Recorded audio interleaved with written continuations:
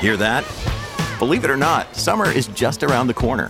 Luckily, Armor All, America's most trusted auto appearance brand, has what your car needs to get that perfect summer shine. Plus, now through May 31st, we'll give you $5 for every $20 you spend on Armor All products. That means car wash pods, protectant, tire shine, you name it. Find out how to get your $5 rebate at armorall.com. Armor All, less work, more clean. Terms apply. With threats to our nation waiting around every corner, adaptability is more important than ever. When conditions change without notice, quick strategic thinking is crucial. And with obstacles consistently impending, determination is essential in overcoming them. It's this willingness, decisiveness, and resilience that sets Marines apart. With our fighting spirit, we don't just fight battles, we win them. Marines are the constant our nation counts on to fight the unknown. And through adaptable problem solving, we do just that. Learn more at marines.com. When you need mealtime inspiration, it's worth shopping Kroger, where you'll find over 30,000 mouth-watering choices that excite your inner foodie. And no matter what tasty choice you make, you'll enjoy our everyday low prices, plus extra ways to save, like digital coupons worth over $600 each week. You can also save up to $1 off per gallon at the pump with fuel points. More savings and more inspiring flavors make shopping Kroger worth it every time. Kroger, fresh for everyone. Fuel restrictions apply. With the Lucky Land Slots, you can get lucky just about anywhere. This is your captain speaking. We've got clear runway and the weather's fine, but we're just going to circle up here a while and get lucky. No, nothing like that. It's just these cash prizes add up quick. So I suggest you sit back, keep your tray table upright, and start getting lucky. Play for free at LuckyLandSlots.com. Are you feeling lucky? No purchase necessary. Void where prohibited by law. 18 plus terms and conditions apply. See website for details.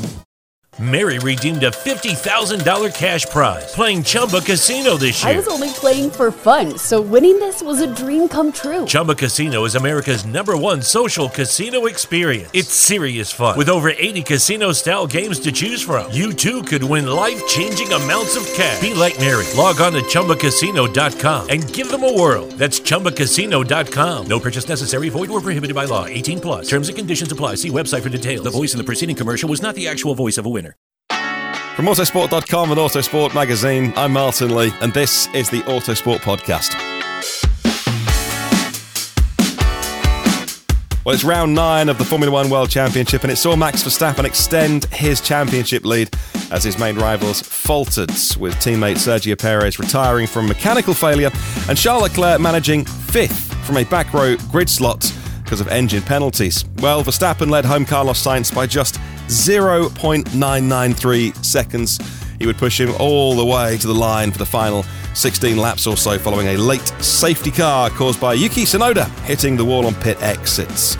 Lewis Hamilton said he feels young again after his third place finish and a visit to the podium. That's the first time he's done that since Bahrain. I'm joined today by Luke Smith and Jess McFadden. They are on location at the circuit. I'm so jealous. Definitely one of those bucket list tracks you want to go to. And Matt Q, who is getting ready, I think, to write a bunch of stuff for you to read over the next couple of days. We can't wait to hear his analysis as well. Whether Ferrari had any chance of ending Red Bull's 6-race winning streak in Canada. Could Sainz possibly have made a one-stop strategy work? That's my question. That had been their first win since Australia. And with rivals talking up Mercedes' newfound pace, have they finally unlocked the secrets of the W13, or is it just all politics and mind games from other team bosses amid a potential regulation change on the horizon? Let's find out the answers to those questions on the podcast today. Right, Luke, we'll come to you first. I'll wheel out the cliches just to get them done and dusted. You know, a masterclass, a champion's drive, etc. But really, it was Max's weekend in the wet, in the dry. Didn't have the best machinery. In fact, didn't even get fastest lap this weekend. That went to second place Carlos Sainz, but he still converted it into a win and a really impressive one to carry on that winning streak. How did you see Max's win today, Luke? Yeah, it was an excellent performance from Max. It really was. And I think that last year when we had the sort of quite fraught battle between Hamilton and Verstappen, Horner kept on saying, he's maturing so much, like he's driving his heart out and everything like that. And it was all a little bit cliched at the time, but actually like today, I thought the way he held on against Sainz, it was all of those signs of, he's got the maturity, he's got the experience. It was his 150th Grand Prix, which is insane for a young man who's not even 25 years old yet. But I think we saw everything that is what makes Max Verstappen so great, I think, really on display today. I thought the way he held on and soaked up all of that pressure from Sainz, it was really, really impressive. He said by his own admission, he thought that the Ferrari was a step ahead this weekend, that Sainz had a bit too much pace. Sainz even said that he thought he had the faster package as well. So it was, just a really masterful display. I think that in qualifying in particular, Max was always a step ahead. He was just finding more and more time with every single run. It was just a really impressive and very, very complete weekend from him. And I think that the moment that first VSC came out and Red Bull pitted him, it was always going to be a bit of a touch and go race in terms of rolling the dice a little bit on strategy and how it would shape up against the Ferraris. But I think Max took everything that was thrown at him in his stride. Towards the end of the race as well, his radio actually failed, so Red Bull couldn't hear anything he was saying, although he could still hear his race engineer, which is obviously the more important part of it. So that was another little challenge for him. But there were just no mistakes from him this weekend. I thought it was a really complete display and a richly deserved race win. Dominant in qualifying, I think 0.6 quicker than second place Fernando Alonso in the wet. He really got a handle of that car. But Luke, what was it about his performance today that kept him ahead of the Ferrari, particularly in that sort of sprint at the end after that final safety car? Even though his tyres were a little bit older than Carlos Sainz's, really it was quite neutralised. So it was almost like a 16-lap sprint race. But we saw earlier in the Grand Prix how those DRS zones were perhaps really powerful, and we saw some really easy passes, and we know that Red Bull didn't even have the fastest top speed ahead of Ferrari today. So Luke, what was it about? Was it the kind of the traction zones or the setup they had that Max was able to deploy the tools that he needed to stay ahead and win the race? Yeah, it was down to the traction of the car, and as you said, the top line speed actually wasn't. The straight line speed wasn't actually. That's been Red Bull's big strength all season long, but today it wasn't really a massive advantage, and that did sort of turn the tables a little bit. And when you had that final sprint, as you say, Sainz had that five lap tyre advantage, so that was obviously that played a big factor. Had the DRS zones as well to work with as well, but it was really just the traction of the RB18. It was set up so well that through the first sector, Verstappen was able to pull enough clear that by the time they hit that first DRS zone, that there was enough of a buffer to Sainz. But then more crucially, I think it was when you got to the hairpin at turn 10, every single time they went into there, that Sainz was getting close and getting near the DRS zone, and we'd have that trigger point where it would pop open and he would start to get closer to Verstappen as they went up the back straight.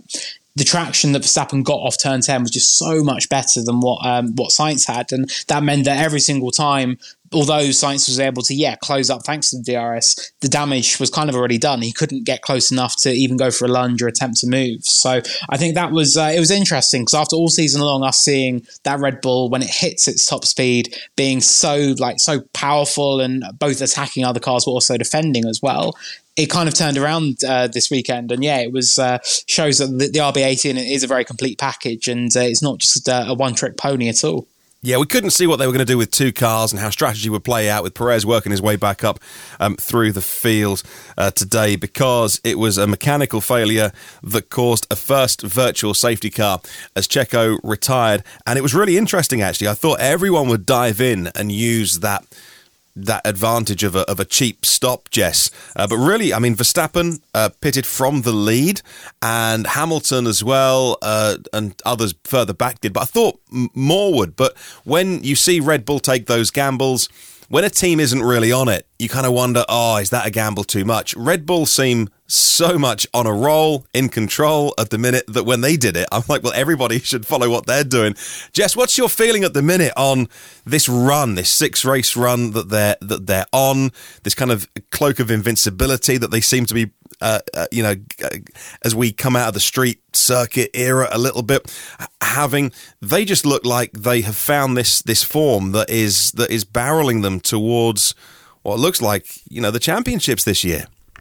Well, you're pretty invincible as long as your name isn't Sergio Perez.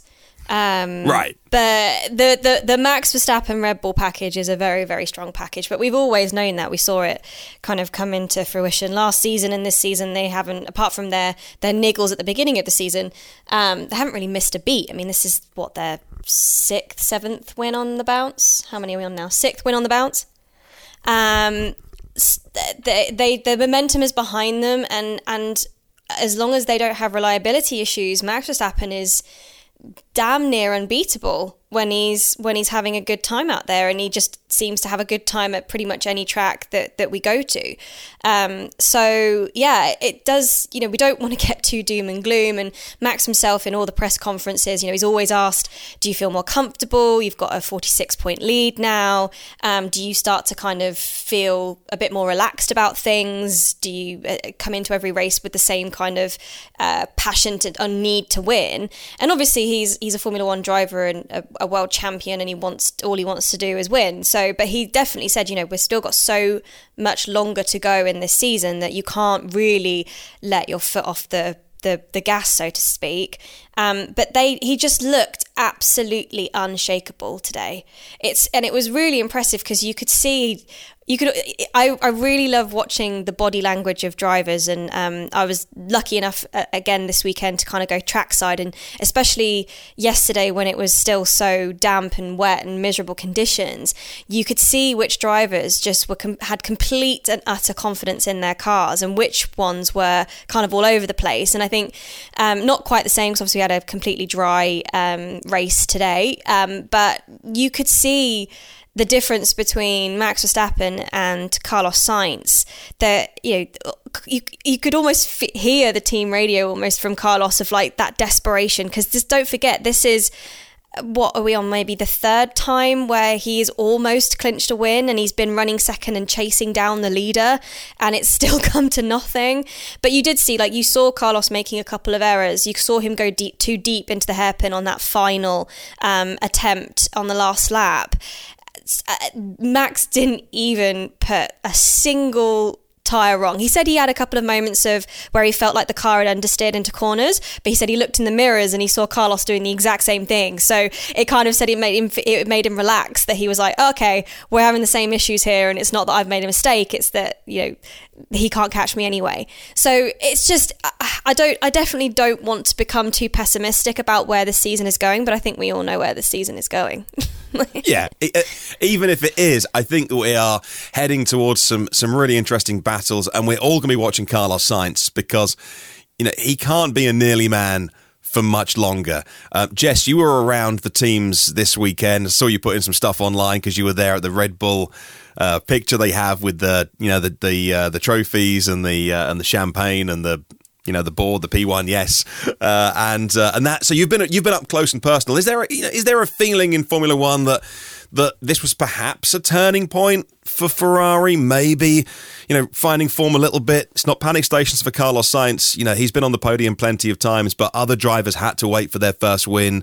Button did, Barrichello did, Bottas did. So it's not panic stations yet, but is there a feeling that Carlos is, it's just a matter of time? I have been one of Carlos Sainz's biggest fans probably since about I think there was 2017 Baku.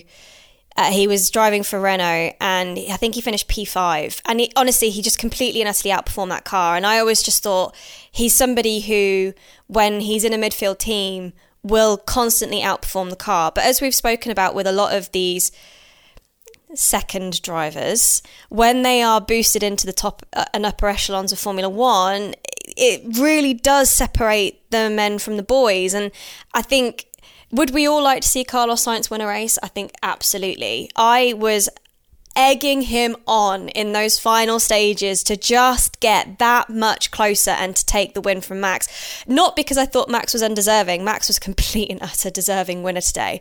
But just to keep the championship alive. And it's days like today that Ferrari absolutely needed Carlos Sainz to win. With Leclerc out and at the back with his PU issues and needing to replace it off the back of Baku, Sainz had to deliver. There was not, he did. P2 is still a great result. He came away with as much as he could have, but it's days like today where they had the faster package, they needed to win, and it's just I don't know if Carlos he's going to need another scenario where Leclerc is out the picture for him to get that win, because I think in a straight up dogfight between Leclerc and Sainz, Leclerc's going to be there and win every single day. 26 wins now for Max Verstappen, which puts him ahead in the wins list of people you may have heard of, like Niki Lauda and Jim Clark and Fangio. Apparently they were quite good at driving cars once upon a time. Let's go to Matt Q. You're going to do some writing over the next couple of days, I'm sure, about the different scenarios that could have played out. You wrote a brilliant piece for Autosport magazine about whether Leclerc could have won Baku. And so let's play that game a little bit. Are you going to be doing some thinking analysis about this of how could Sainz, what are the scenarios where Sainz possibly could have won? Could he have used the one-stop strategy? If Leclerc could have got through the pack any quicker? Could Ferrari have used team orders somehow to try and to get that win? What are you going to be thinking about to write about after this race, Matt? I'm going to be a bit more pessimistic this time and say I don't, in this case, think it's necessarily worthy of that sort of standalone analysis, on the basis that I don't think really Sainz had sort of too much left in his arsenal. So some of the keynotes I wrote down at the time. So this is before the safety car. So Verstappen was tooling around on 23-lap newer tyres, with 24 laps to go, and he had 9.5 seconds to close to Sainz, and he was eating away about that time about 0.2 a sector. And if you compare that to what Leclerc had, what the analysis I did on Baku, Leclerc was 13 seconds up the road, and it was only like a 4 or 5 lap tyre offset. So a much bigger swing in Verstappen's favour this time around. So he's going to close that. And yes, you can argue about track position and actually getting by is another thing, but we saw the DRS effect, and granted the Ferrari is doing all its sort of legwork at top speed, higher end, so you could have put up a fight to Verstappen under DRS, but I still think there's enough of a pace swing there to set it off. And then when the safety car comes into play, then Ferrari sort of almost has no choice. It's a bit like what you were saying about Verstappen pitting earlier on. With Leclerc out of the picture, with Perez out of the picture, yes, you can't sort of split your strategies to cover someone off, but there's also for in that case the Red Bull driver, or in that case the Ferrari driver, you've also not got like a double-pronged attack coming at you. So as much as you can't cover off both strategies, you're also not having to defend from both strategies, if that makes sense. So I think in this case Verstappen probably had it licked anyway. And then I don't know if you want to go into the minutiae about what's up for grabs here. Yes, Sainz is trying to take the fight. Yes, we do. Well, it's more about, yes, Sainz is trying to take the fight to Verstappen, but he's also had, a really miserable season. He's certainly underperformed relative to his teammate. So is he going to want to stick his nose on and bin it off in the grass or whatever and come to nothing? Second place in the context, probably a decent return, given, where we were talking about him after he binned it in the gravel in Australia, was taken out by Ricciardo and Imola. Second place, potentially almost being flattered a little bit. This is a sort of a Miami 2.0 where it was Leclerc chasing on Verstappen. Now he had Sainz chasing on Verstappen. Didn't actually have a lunge on the inside, but he'll grab the headlines. He looks good because he was there or thereabouts. Second position here, having not had the pace sort of offset to defend a win when he had track position, is a reasonable return. And he's done enough with Leclerc out the picture to sort of say, maximum returns for Ferrari at a track where on paper Red Bull was quicker anyway. But I'm not blown away by performance. So if I throw over to Alex Kalinauckas, who's beavering away doing driver ratings now, I'm probably not putting Sainz in that bracket of a 9 or a 10 this weekend. Surely you mean groundhogging away, Q, given where we are this weekend. Oh, superb. Luke, just a word from you on how they chose to play out the strategy. Is there nothing that Ferrari could have done differently? We were working with the 3 softest compounds here.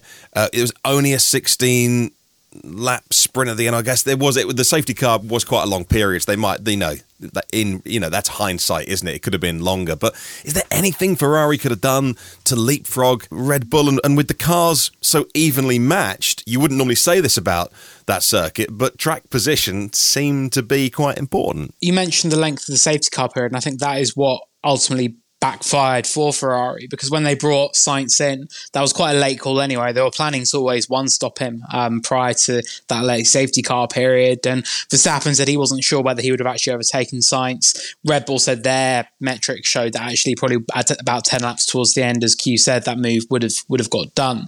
But Ferrari, they brought Sainz in with 21 laps to go, and to them they thought the hard tyre was the way to go.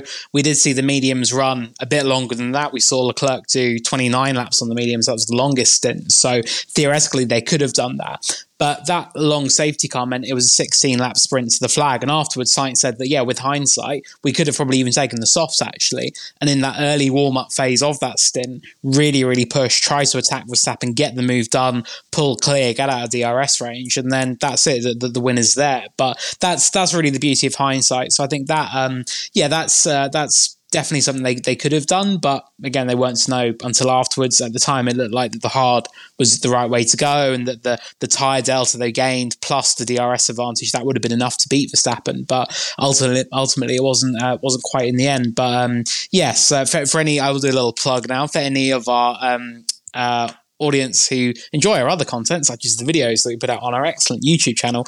We've got our paddock pack down from Montreal, where we analyse that science strategy and what Ferrari could have potentially done. So that'll be online at some point on Monday. Let's talk about Lewis Hamilton this weekend. In fact, let's talk about both Mercedes with Hamilton and Russell, because Hamilton chose to pit under the first VSC caused by Perez, lap 9, and then they kept Russell out. He chose to pit under the second one caused by Mick Schumacher's retirement, and then and they came home as well with a really decent points haul for Mercedes. Toto Wolff still talking about we need a rules change here, or we need something. We know the FIA were taking measurements this weekend. Other team bosses saying, but particularly Christian Horner, really worried about Mercedes' pace going into Silverstone. They're going to be really, really quick. What's your reading of Mercedes? Is this a real fixed true pace that we're seeing, or is it circuit specific? What do you think? It feels like a bit of a step forward, maybe. And Toto Wolff, he spoke, I believe, in to our German colleagues and in that media session, and he said that the issue isn't so much the porpoising now; it's the bouncing, because they are two very different, not very different phenomenons, but they are different. It was.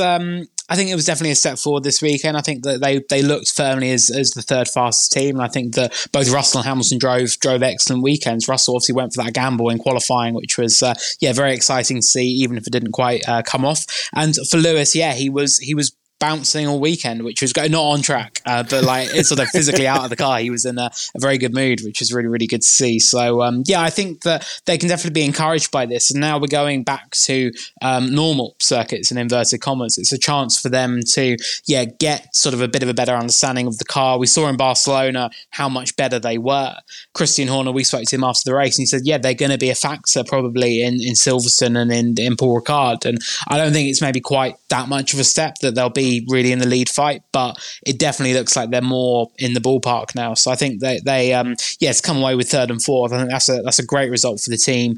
12 months ago, you'd have said, no, that's very poor by Mercedes standards. But given where they are right now, I think they can be really pleased with what they've done this weekend. So, I wouldn't quite say they've turned a corner just yet, but they're getting there. It feels like another little step forward. Jess, we're all going to be at Silverstone in a couple of weeks' time, and George Russell, of course, going to be a really big fan pull now with the big team. Lewis Hamilton always is. Lando Norris, of course, will be as well. A few weeks ago, you wouldn't think that Mercedes and Red Bull could possibly be on the same piece of tarmac at the same time, given what's happened before at Silverstone between Max and Lewis. But, their pace is looking better. Are you feeling optimistic about how Mercedes might run at Silverstone? Because there's going to be, a lot of merch on display, a lot of fans in the stands. They want to see a really great Mercedes display. Are you feeling as positive about them? You want to be slightly optimistic. Obviously, this is the kind of second race, really, where, as we've been touching on anyway, George has been putting in absolutely phenomenally consistent results given what we know about the Mercedes struggles.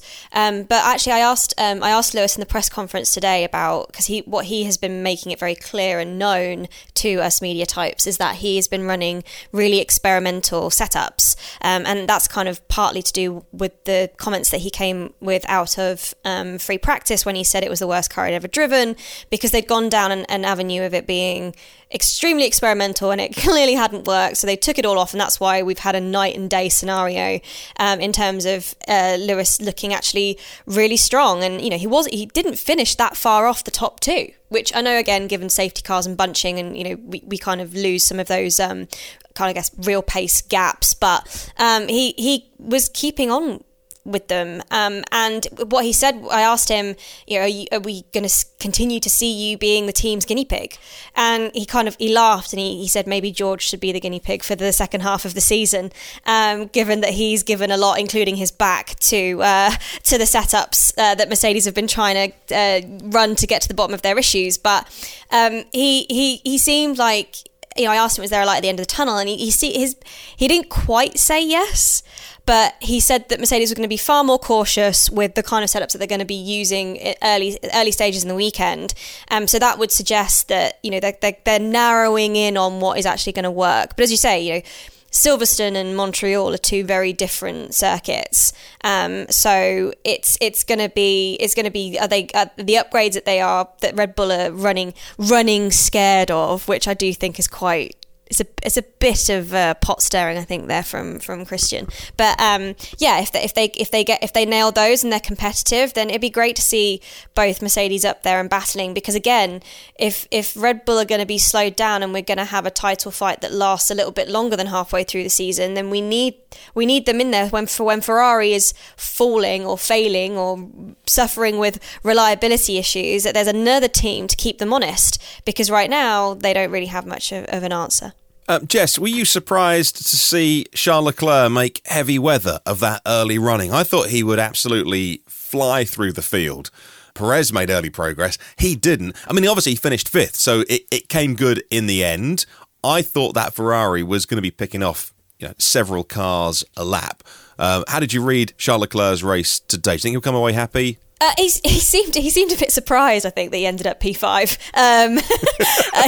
He did seem a bit like, oh, okay, I'm here, because it definitely didn't look that way up until we had that last safety car. It just looked like he wasn't particularly happy on those hards. We saw when he switched to mediums, he was making moves and he was getting the overtakes done under DRS, which is, he was very much stuck in a number of those DRS trains for a lot of the kind of first two phases of the race, and he was getting increasingly frustrated and very despondent, because I think he thought he was going to be flying up the order given the pace difference between the Ferraris and the rest of the grid. But it's not hugely easy to pass around Montreal. As Carlos said, you kind of need more than 2 or 3 tenths pace advantage to be able to get the move done, and so they didn't have that when they were on the hard compound tyres. So it looked better when they switched to mediums, and he was able to make some headway, and then obviously kind of was one of the beneficiaries of the safety car late on. So yeah, I think, was I surprised? Yeah, but we also know that the Ferrari sometimes has a real hard time with tyre warm-up and getting the tyres into the right window, and it can be quite a finicky beast when it comes to which tyres they seem to be able to switch on and work. And obviously this weekend we've not really had a clean session for them to properly test that, other than FP1. So that was probably one of the reasons why maybe Leclerc struggled to start with. But as you say, P5, he was targeting P4. So considering how many issues he had in the opening stages, I think he should be particularly pleased with P5. Shall I be miserable? And I know Jess covered this off with Hamilton, so I'm not gonna linger on it too much. But what we had after that safety car, we had 16 laps of clean run into the flag, and Hamilton was 7 seconds adrift across the line. So yes, as Sky Sports are pointing out, you've got Verstappen and Sainz really pushing each other to a next level, gapping them. But in the space of 16 laps, you've got a 7-second gap. So call that, be generous or / conservative with a small C. You've got 3 tenths per lap between sort of Red Bull, Ferrari, and then Mercedes, which is still better than sort of all the optimism that was coming out of Barcelona, and you boiled it down and they were sort of 4 tenths off. But so that's fine. And I always think that you stick a decent Leclerc and Perez sort of in there, then that is natural pecking order of 5th and 6th. For the longest time, I was looking at Leclerc's performance. okay, he had that late surge, but I was thinking, what actually is a good result in the context of him being behind in the championship when it is a 2-horse race? Because I kept going back to Brazil 2021, and okay, we had a sprint race which sort of helped Hamilton's cause, but in that weekend he came from last to win, and we've had other examples where he come from the back to third, second and first. So I was thinking, actually, is it, as Jess said, Leclerc was targeting fourth, but is that even good enough in the context of the championship where it is now? I'd still come away from that sort of a bit frustrated that it's not. It's. I was having this chat with someone about sort of just drivers in general. You have your tiers. Was Leclerc's drive like a tier 2.5 rather than a second tier or top tier performance? I think it was somewhere like that. And I put that, obviously we could see how much he was struggling with the differential. So getting the power down of turn 10, he was losing loads for, particularly in his case, and relying on that DRS and also getting stuck in a DRS train. But I think in the context of the championship, what we are now, us first and foremost as fans before we are commentators or analysis on us, we want to be seeing a podium to think, yeah, right, that Ferrari's got enough in hand that, that even when Verstappen and Red Bull on a good day, the Ferrari's properly in the fight. I've come away just ever so slightly cold by that fifth place for Leclerc. Brutal. All right. Brutal. Let's take a quick break, and when we come back, we'll work our way down the rest of the finishing order. Stay there. Mary redeemed a $50,000 cash prize playing Chumba Casino this year. I was only playing for fun, so winning this was a dream come true. Chumba Casino is America's #1 social casino experience. It's serious fun. With over 80 casino-style games to choose from, you too could win life-changing amounts of cash. Be like Mary. Log on to ChumbaCasino.com and give them a whirl. That's ChumbaCasino.com. No purchase necessary. Void where prohibited by law. 18+. Terms and conditions apply. See website for details. The voice in the preceding commercial was not the actual voice of a winner. Mary redeemed a $50,000 cash prize playing Chumba Casino this year. I was only playing for fun, so winning this was a dream come true. Chumba Casino is America's #1 social casino experience. It's serious fun. With over 80 casino-style games to choose from, you too could win life-changing amounts of cash. Be like Mary. Log on to ChumbaCasino.com and give them a whirl. That's ChumbaCasino.com. No purchase necessary. Void where prohibited by law. 18+. Terms and conditions apply. See website for details. The voice in the preceding commercial was not the actual voice of a winner. Let's talk a little bit about some of those drivers who were perhaps starting out of position, if I may say that, and who may have underperformed a little bit or performed as you would expect them to during the race. Let's find out. We'll go to Luke and we'll talk about Fernando Alonso. An amazing front row start for Fernando Alonso. He wasn't targeting the race win today. He had very realistic expectations, but even so, a lowly result for him today. Still in the points, and also for any of our listeners that turned off the coverage straight after Luke, also a penalty that you need to tell us about for Alonso. Yeah, it was a tricky one because I think we were so excited by Fernando starting second on the grid, and he said, I want to attack, I want to try and rediscover that feeling of leading a Formula One race. I think we were excited to see that, but in the end, yeah, it was a bit of a weird race really, because even on strategy, they didn't seem very aggressive in terms of pitting early under the VSC, and they really kept Alonso out and kept him out, and they said, look, we want to stretch out that medium tyre stint as long as possible, so committing to the one stop. But he did have an engine issue that was costing him time in a straight line, and that obviously was a big impact on him, and it meant that sort of in the closing stages that he was really, really struggling to sort of make any real inroads or headway. But I think it was the strategy that really undid his race. It allowed Esteban Ocon, his teammate, to get the jump and to get ahead of him. And then, we heard in the closing stages when Alonso was pushing, and he was told, look, just sit tight, basically hold position behind Esteban.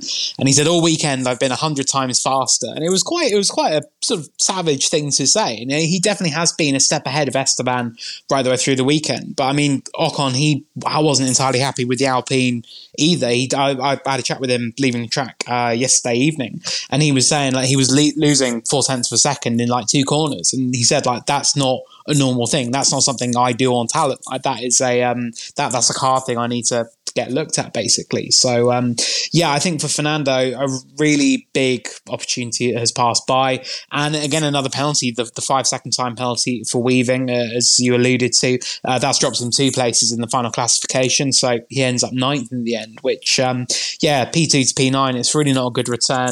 It was a big opportunity for Alpine. They didn't really fully maximise it, definitely not. Fernando felt, he could have otherwise maybe been in the fight for the podium had it not been for that for the issue. He said he was driving kamikaze in some of the corners to try and get the DRS pickup so he could make up some of the straight line speed he was losing. So a bit of a sobering day for Alonso, and a real shame because I think we all wanted to see that kind of old Alonso back in full force. I called him that on the podcast last night. Finished P2, obviously was qualified P2, brilliant result.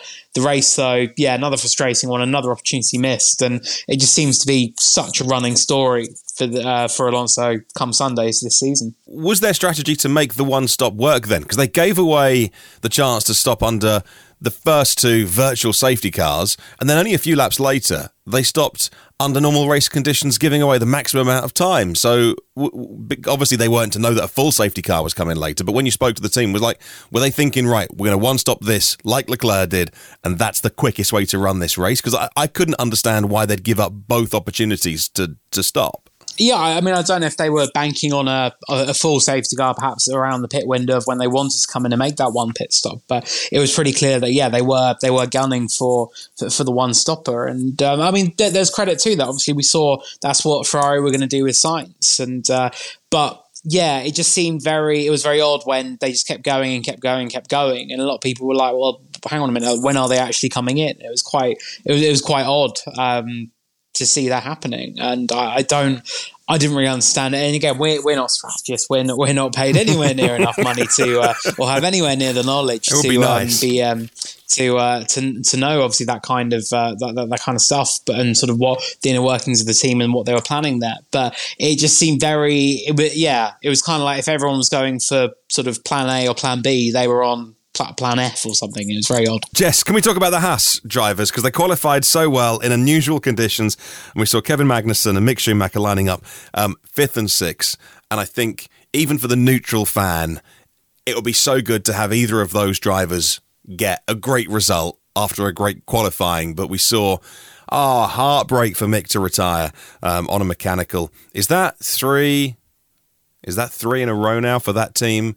On power unit failures in a row. It's something like that. It's just, they need to get on top of this, but also just heartbreak as well for the Haas team, even if they didn't have, they never had the pace, outright pace, did they? But I don't know, are you feeling as sympathetic towards them as I am? I mean, I guess it depends on what side of the fence you fall on, because...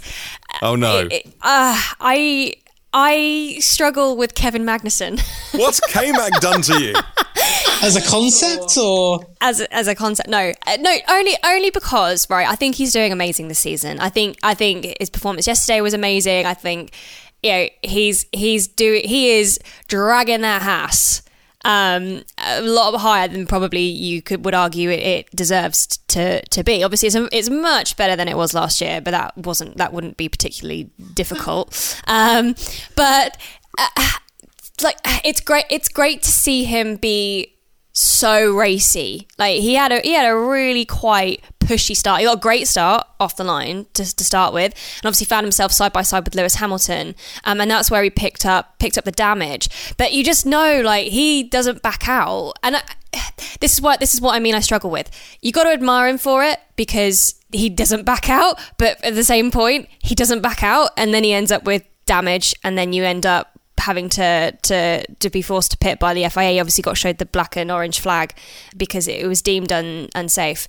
To quote Monty Python, "'Tis but a scratch." That's Monty Python, isn't it? Yes. Excellent. I got that reference correct. The Black Knight. That is essentially what K-Mag said about the front wing. He said it's silly, you've got a little scratch on the front wing and you've got to come in and pit. And he said that he was talking to Ocon about it after the race and said he just doesn't understand the inconsistency this season in Baku. They literally used sticky tape to put together Yuki Tsunoda's rear wing and stop the DRS from flapping open. And then there's a bit of a scratch on Magnussen's end plate, and it's nope, you got to come in straight away. So I see where you're coming from, Jess. I get that. Yeah, Kevin, he does keep his foot in situations like that, and that's really cool to see. And it does it's a high risk, high reward situation. But in a case like that, it was Haas looked at it and went, yeah, actually, it's not too bad. It doesn't seem like it's that much of an issue. So I think K-Mag was massively disappointed, but it was another opportunity missed for Haas. And even with Mick, real gutting setback for him. But it's just like the team obviously started the season so well. The rest of the midfield they've developed, they've taken these big steps forward. Haas have been much more conservative with their upgrades. It may not be until Hungary they bring their major upgrade packages. That's going to be the last big one for the season. And I kind of feel like the ship might have sailed for them to have really got any massive results this season. Like, they've done very well, massively better than last year, a real big step forward. But it just kind of feels like they're still going to end up probably 9th again in the Constructors' Championship, which is, given all the hype in pre-season, given how well they started in the early rounds of the year, it just does feel a little bit disappointing. So, I think it's definitely gutting for them, not by their own doing in this race, but yeah, you kind of feel like has the ship sailed on them to get any like huge breakthroughs this year. Let's talk a little bit about Ocon finishing ahead of Alonso, of course, once the time penalties shake out. How do you feel the race was today for Alpine from your perspective? Because we saw in Baku, they did really well with the barely there rear wing and low downforce package and making the most of track positions. Nobody could get past them. You feeling like they overperformed, underperformed, or about where they should be? I think on paper it's where they should be, isn't it? First measure is you add back in Leclerc and Perez into that natural pecking order, so that bumps them down. And even if you're charitable and take away Alonso's penalty and it's all sort of fair and equal, then what that bumps Ocon down to sort of a more natural 8th place, and then you take another step back further from that and you think this is Alpine, which is okay, scratch away that A, and it's a diamond for Renault, and it's this massive works program, and they're still sort of, despite the regulation shift, we're a third of the way through the season, it's sort of business as usual. And is it even that in terms of their pecking order? They've sort of come to the fore and grabbed the headlines with their top speed at 2 sort of low downforce tracks, but they've properly been in that midfield mire, with your Alpha Tauri and Alfa Romeo at other tracks. So it is that's a great thing about that sort of Class B battle, as you like, if you like, is a to and a fro. Again, it's an Alpine. Surely you should expect more. I don't know. I'm afraid I had to go and kill a spider, or put a spider out of his misery while Luke was talking. But I don't know if he. If when he was talking about Alonso's race, used that amazing phrase he coined a few podcasts ago, which is the Fernando Alonso tax. And I really like that bit of team radio from Alonso sort of late in, where he said, despite my engine issue, I'm 100 times faster than Ocon. But they were pretty evenly matched. Again, you got that where it's this bunch of races where Alonso has been seen as a star performer, or hasn't things got away from him? And again, Ocon's left some on the table compared to his teammate, but still finished ahead. Again, like where's the inspiration from? I wanted to see Alonso really sort of send it down the inside into turn 1. And okay, the race played out differently. We had the safety car. Sainz did a better job than I initially expected.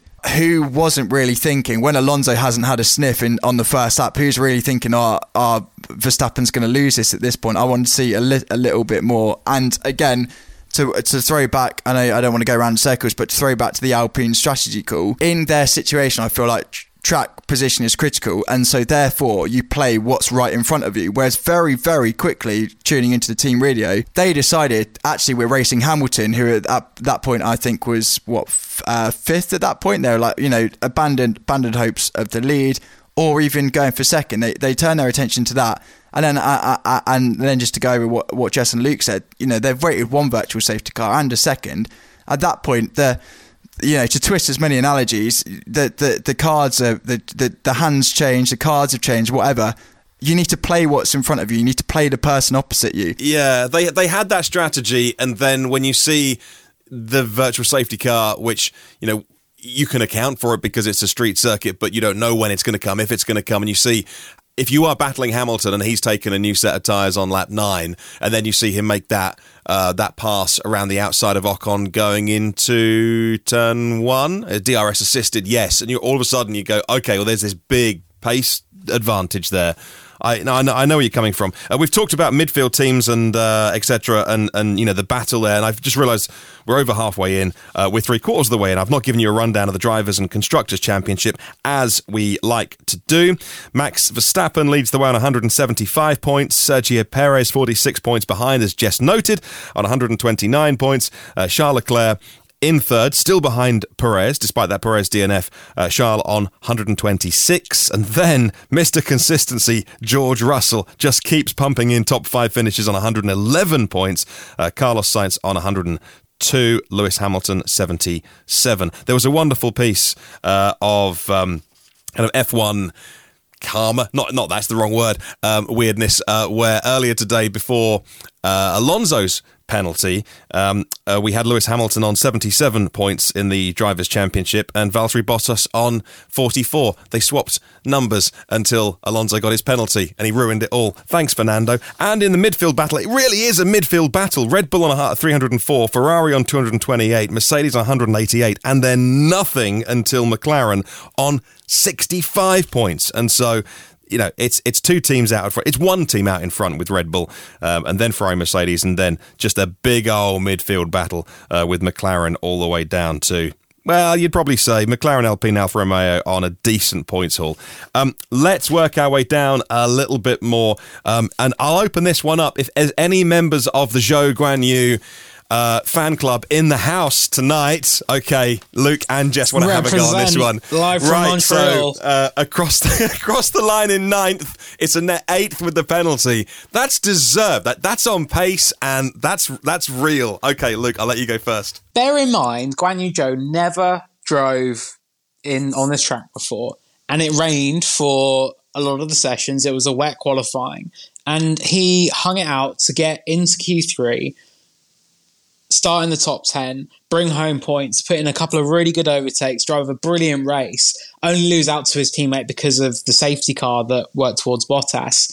I mean, it was just a brilliant weekend from him. I'm so impressed. And I think that we talked about this on the Saturday podcast, kind of the sort of, not skepticism, but when Zhou joined the grid, it was like, okay, yeah, we know there's sort of financial backing involved, and obviously it's great for everyone having a Chinese driver and things like that. But is he one of the best 20 drivers in the world? Let's see. But actually, I think he's been fantastic this season. He's really proved his worth. He's proved he deserves a place on the F1 grid. And I think today, more than anything, that summed it up. He's had a real rotten run of luck. And today, that all came to an end. It was such a complete weekend. And talking to him after the race, like, he was just, again, just electric. He was so happy with the result and with the points. And I said, look, I mean, was there any part of you that was like, I could have maybe got a bit more? I think he was running as high as 7th at one point. Obviously, he was running just behind Mick Schumacher when Mick had his failure. But he said, look, no, I'm really pleased with it. Like, you look at the cars ahead of them, you've got two Ferraris, a Red Bull, two Mercedes, the Alpines as well. And like, actually, Alpha, they're not fighting them right now. Again, Alpha, they've been quite conservative with their upgrades, so they kind of know where they are in that midfield fight. But no, I think he deserves all the credit in the world for his display today. 2 points. I just, really one of the standout performers this weekend. And again, just I can't put home enough. He'd not driven this track before. It rained. It was such a tricky weekend for him to go into, and he absolutely smashed it. And Jess, anything to add on Zhou? Big fan. Is there anything to add to that? I think Luke was pretty covered it pretty much everything. So. Sorry about that. I get passionate about things I'm excited about. I concur. We can move on and talk. We can talk Bottas. I mean, I'm happy to give you that one, Jess. Sure. I mean, no, it's good. I mean, I don't really. Again. Yeah. I feel like I run out of things to say about Bottas, and I really don't want this to come over like I don't have anything to say. I think he's been consistently good in terms of where that Alpha should be.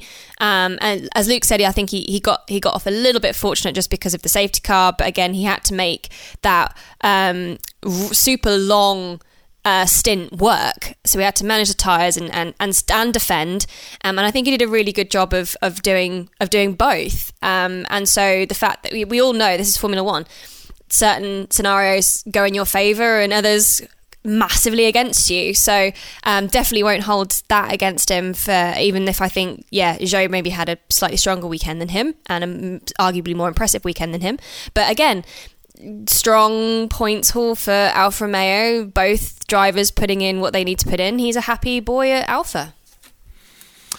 And then, Matt, we're all going to be at Silverstone doing various different things, but you're going to be one of the team who'll be talking to the teams. And when you're talking to McLaren, what are you going to be asking them about how they move forward from that? Now, I saw a tweet pretty quickly from Zak Brown saying, not a great weekend, but we learned things. And then from the drivers as well on their social media saying, well, it's one to, Lando said, in the bin. Canada goes in the bin. But we learn things and we move forward. That is the language of, not only elite sport, but everything, because you've got to keep focused on moving forward. But that was a shocker for McLaren with botched pit stops, not the greatest car performance. Matt, as you catch up with the team going into their home race, what are you going to be asking them and about their performance? Yeah, that was one of the when you ever have a bad day in racing and you need to put out a press release, you have like the stock phrases, which isn't it, lessons learned or trying day or something like that. And McLaren was textbook in that one. Throwing ahead Silverstone is a bit of an odd one because the McLaren, They got a good car balance and it's fine, but their main problem is lacking sort of low speed. That's where it struggles the most. And despite that, they sort of were on the money in Monaco, and it's sort of been off kilter. So when they had that upturn in form in Australia, like that fits in, but they were coming away saying, oh, it's just a good weekend. Don't expect this. We're not now at the front of the midfield. We're still having taken this step backwards in 2022. So it's been really hard to place them. And then again when Norris got that opportunistic podium in Imola. Today was just a bad one. Then you have the mix of where does that stem from? Lack of car pace. It wasn't good. Obviously, you throw back to qualifying. Norris had that PU calibration error, which meant he was down on pace and was late out into the session. Didn't say at time. You've got Ricciardo, who's obviously had a nice little spell, and keyword little for now. It's only a couple of races where he's been ahead of Norris, but sort of had that run on him, and then. But it's a procedure again. You look at the team where they've double stacked the two drivers. Ricciardo's been in first. They've had a problem with the tyres. I think was it. I think this is the right way around. Where was it? Ricciardo's in, has a slow. I think it's front right. Norris comes in. Tyres aren't ready, and when they put him on, there's a mix-up between the medium and hard. And okay, you're reacting on the fly there in a virtual safety car conditions, but. When the car's not been at pace and you've had operational errors, reliability errors all weekend, that just compounds it. No pun intended with the tyre mix-up. So a bad one, and it is very good. It is almost very good.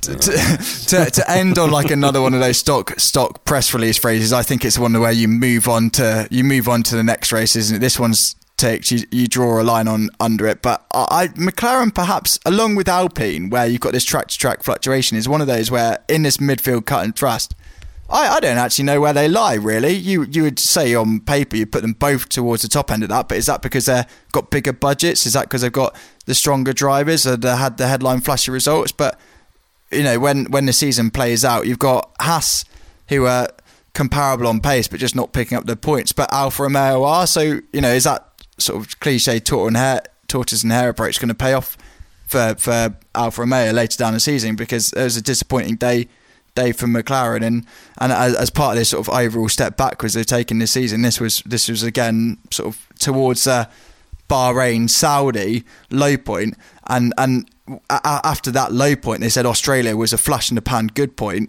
So has that now turned around now where they've had a good run of races and this is just a bad day and they get over it, or is this actually sort of a fairer reflection of where they are? But yeah, not a good one, and particularly probably on Norris's side. Ricciardo, maybe there's a bit of saving face that McLaren have had a bad day, but you finish ahead of your highly rated teammate as almost like that teacher-student thing where they say, Matt Q, you're not very good at physics. You're going to get a bad grade here. And I'm like, screw you, teacher. I'm going to revise the hell out of this. And then you get the good grade. And this is what I was planning all along. Zak Brown's obviously played that, and it's working well with Ricciardo. But not a good day for McLaren. So I spoke to Lando after the race, and he was pretty, he was pretty downbeat about things. And he said everything went wrong. It was a very, very bad day. And Q, your point about not really knowing where McLaren is right now, even McLaren doesn't know that. And Lando himself, he said, look, there are times when it looks great, but it's never really genuine pace. We're there on luck luck. That's why we're sort of fighting up the order at times. And I think it's a real like yo-yo as to where McLaren is right now. So I think that, for all of the lessons learned and everything, they are, I think, very, very confused by that car. I think they still don't get it. They still need more performance. So, a tough day for him. And he was asked by one of our media colleagues, like, are you going to go and watch the US Open golf that's going on? So he's a massive golf fan. He was just like, I just want to go home for a cold bath and an ice cream. And it was like, that's a big mood, actually. I relate to that. As we move on to Silverstone, yes, I mean, there is no more of a home team than Aston Martin. I was up at Silverstone about a month ago when there was some track day stuff up during a weekday, and you can't help but notice all the building work they're doing up there in terms of the investment Aston Martin are putting in, and Lance Stroll picking up a point in 10th and Sebastian Vettel coming home in 12th is definitely not what they are investing all that money for, and doing some big hiring as well. So again, pressure on. Actually, not. I thought today was actually a very good day for Aston Martin, all things considered. They were pretty quick through practice. We saw Vettel up in, P2 and FP3. And it was a tyre pressure issue that basically cost them in qualifying. It caused both Vettel and Stroll to drop out in Q1. But then come the race, the pace was there. Stroll ran, quite an ambitious strategy. And then we saw towards the end, they were on the fringes of the points. And Aston said to Vettel, Stroll had pitted under the safety car. Vettel hadn't, because he didn't have any tyres left. And Aston said to Vettel, let Lance pass. We're going to see if he can attack Ricciardo and give it a go for a point. And Vettel was like, yep, sure. So he went for that. And Stroll pulled it off brilliantly. He managed to finish, pick off Ricciardo and finish 5 seconds up the road. So to come away with a point, given where they started, was very, very good. I think it's another step forward in terms of the upgrade they've got, the green Red Bull, that obviously concept that is, I think working really well for them now. So, we spoke to team principal Mike Crack after the race, and he said that, look, we're still keeping our feet on the ground. We don't want to be overly ambitious. But I think today, given where they started, they can actually be pretty pleased to come away with the points. So, you mentioned the sort of the building work and everything going on. This is a team very much in progress, and it's about working towards the future, and it's not going to be an overnight thing. And they started the season obviously terribly with the car concept that was all wrong, but actually they're now moving in the right direction, and the fact they can rescue a point from a pretty disastrous qualifying, I think, deserves a lot of credit. Absolutely. And a point for home hero Lance Stroll, but at the other end of the grid, fellow Canadian Nicholas Latifi in the Williams 16th, teammate Alexander Albon in 13th. Upgrades to come, we know, for Williams, and again, work to do there. Working our way down, who haven't we mentioned? Pierre Gasly in the AlphaTauri in 14th. And we talked about the others, just working our way down. Lando, 15th, Nicholas Latifi, 16th, and the last of the finishers, 17th, Kevin Magnussen. Okay, let's move forward to Silverstone. And in a couple of weeks' time, it's going to be a massive, massive event. We'll all be there. Jess, definitely one of the highlights. I mean, for anyone working in Formula One, regardless of where you live, to go to Silverstone. What's your favourite place to watch there? Oh, that's a good question. So obviously very fortunate in that Silverstone used to be on my doorstep when I was growing up. So have had the opportunity to have gone on numerous times, and I would say to anyone who hasn't been to a Grand Prix, this doesn't just apply for Silverstone, it applies to pretty much any Grand Prix you go to, but to get the full experience, you always use Friday to walk as much of the track as you can, to pick a spot to watch for quali and a spot to watch for the race. And with Silverstone, you're almost spoilt for choice, which is great, but there are some absolutely amazing places to watch. Qualifying, you have to watch through Maggots and Beckett's, because nowhere will you see a Formula One car going at full tilt quite as spectacularly as I think through that complex. But my favourite spots to watch the race is actually at Vale, because when you stand at Vale, I mean, Vale is where, you know, proper general access. You turn up with your kind of camping chair. You have to be there from about 6 a.m. to get a good spot. Everybody kind of, my memories of that are people passing cups of tea and bacon baps down massive queues of people, like lines of people in their camping chairs. But the great thing about Vale is obviously you can see a little bit just a section down the Hanger Straight coming into Stowe, so you get a great shot of cars kind of going at full tilt, then into a good braking area, which is where, as we know, a lot of the overtakes around Silverstone tend to happen, and then they fly through Vale and around Club and onto the start-finish straight on the international pit straight. So that's probably one of my favourite spots to watch the racing from. And we're looking forward to it. We can't wait to go back there. Luke, if you have a choice of where you watch Silverstone, where would you plonk yourself? I reckon Maggots Beckett's Copse. I mean, that's amazing seeing them go through that. But even like the complex when they come up to the end of the Wellington Straight and you're into Brooklands and Luffield. I mean, it's just really great seeing that side by side action. I think they have the sort of spider cam that goes all the way along that section, which is really really cool. So yeah, it's. I remember Jess and I a couple of years ago did a podcast about tracks, and I said, Silverstone, I'm not a big fan. Like, it's a bit rubbish.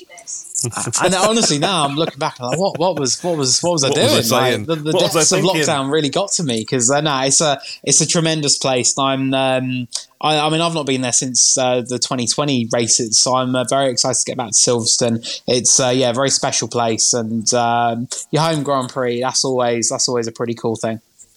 Brilliant. Yeah, I used to, my first Silverstone was before there were the grandstands at Woodcote. So you'd see, my parents used to take me as a teenager, so you'd see them coming under bridge straight towards you. And you'd never see any overtaking, really, but you'd get to see the cars for a nice long time. And again, before the era of all the big fancy grandstands, you could get there nice and early and get your spot and sit on a grass verge, and some brilliant memories of growing up with mum and dad and my brother going as well.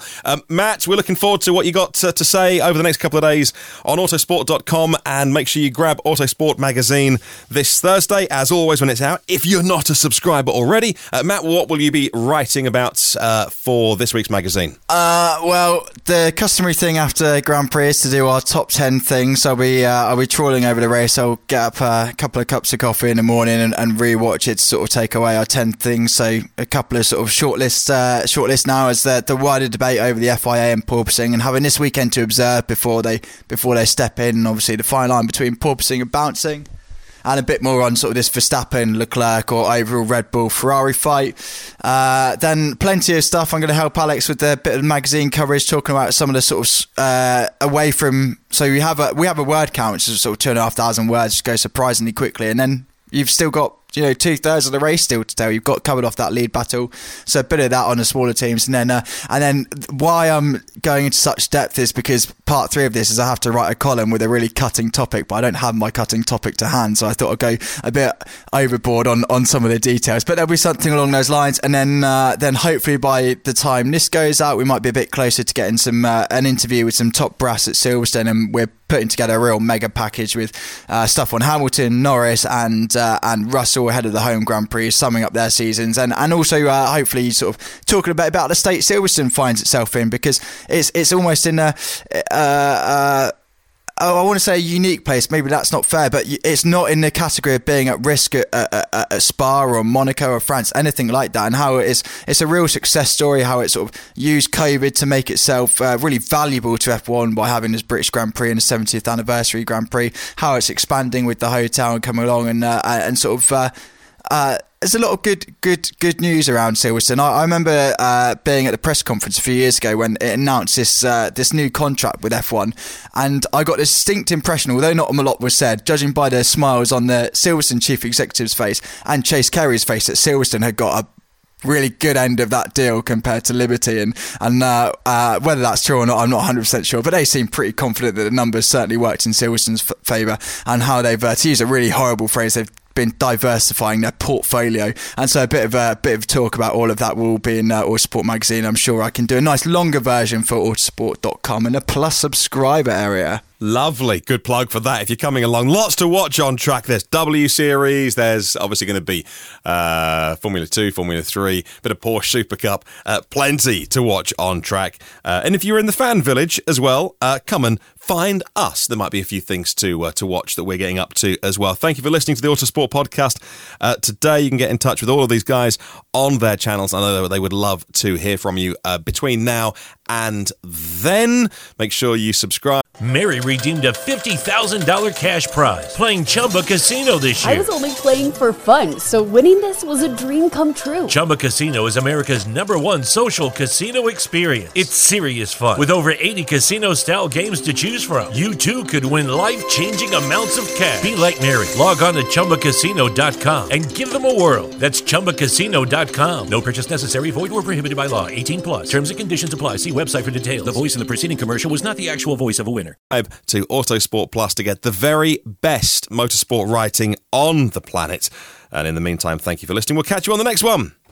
Mary redeemed a $50,000 cash prize playing Chumba Casino this year. I was only playing for fun, so winning this was a dream come true. Chumba Casino is America's #1 social casino experience. It's serious fun. With over 80 casino-style games to choose from, you too could win life-changing amounts of cash. Be like Mary. Log on to ChumbaCasino.com and give them a whirl. That's ChumbaCasino.com. No purchase necessary. Void where prohibited by law. 18+. Terms and conditions apply. See website for details. The voice in the preceding commercial was not the actual voice of a winner.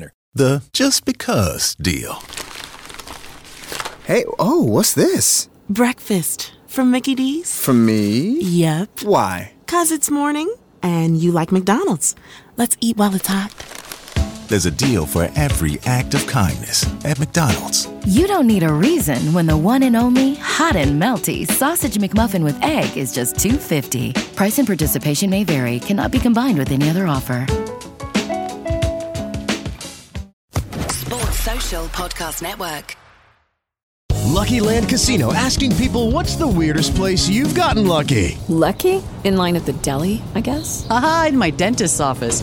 More than once, actually. Do I have to say? Yes, you do. In the car before my kids' PTA meeting. Really? Yes. Excuse me, what's the weirdest place you've gotten lucky? I never win and tell. Well, there you have it. You can get lucky anywhere, playing at LuckyLandSlots.com. Play for free right now. Are you feeling lucky? No purchase necessary. Void where prohibited by law. 18+. Terms and conditions apply. See website for details.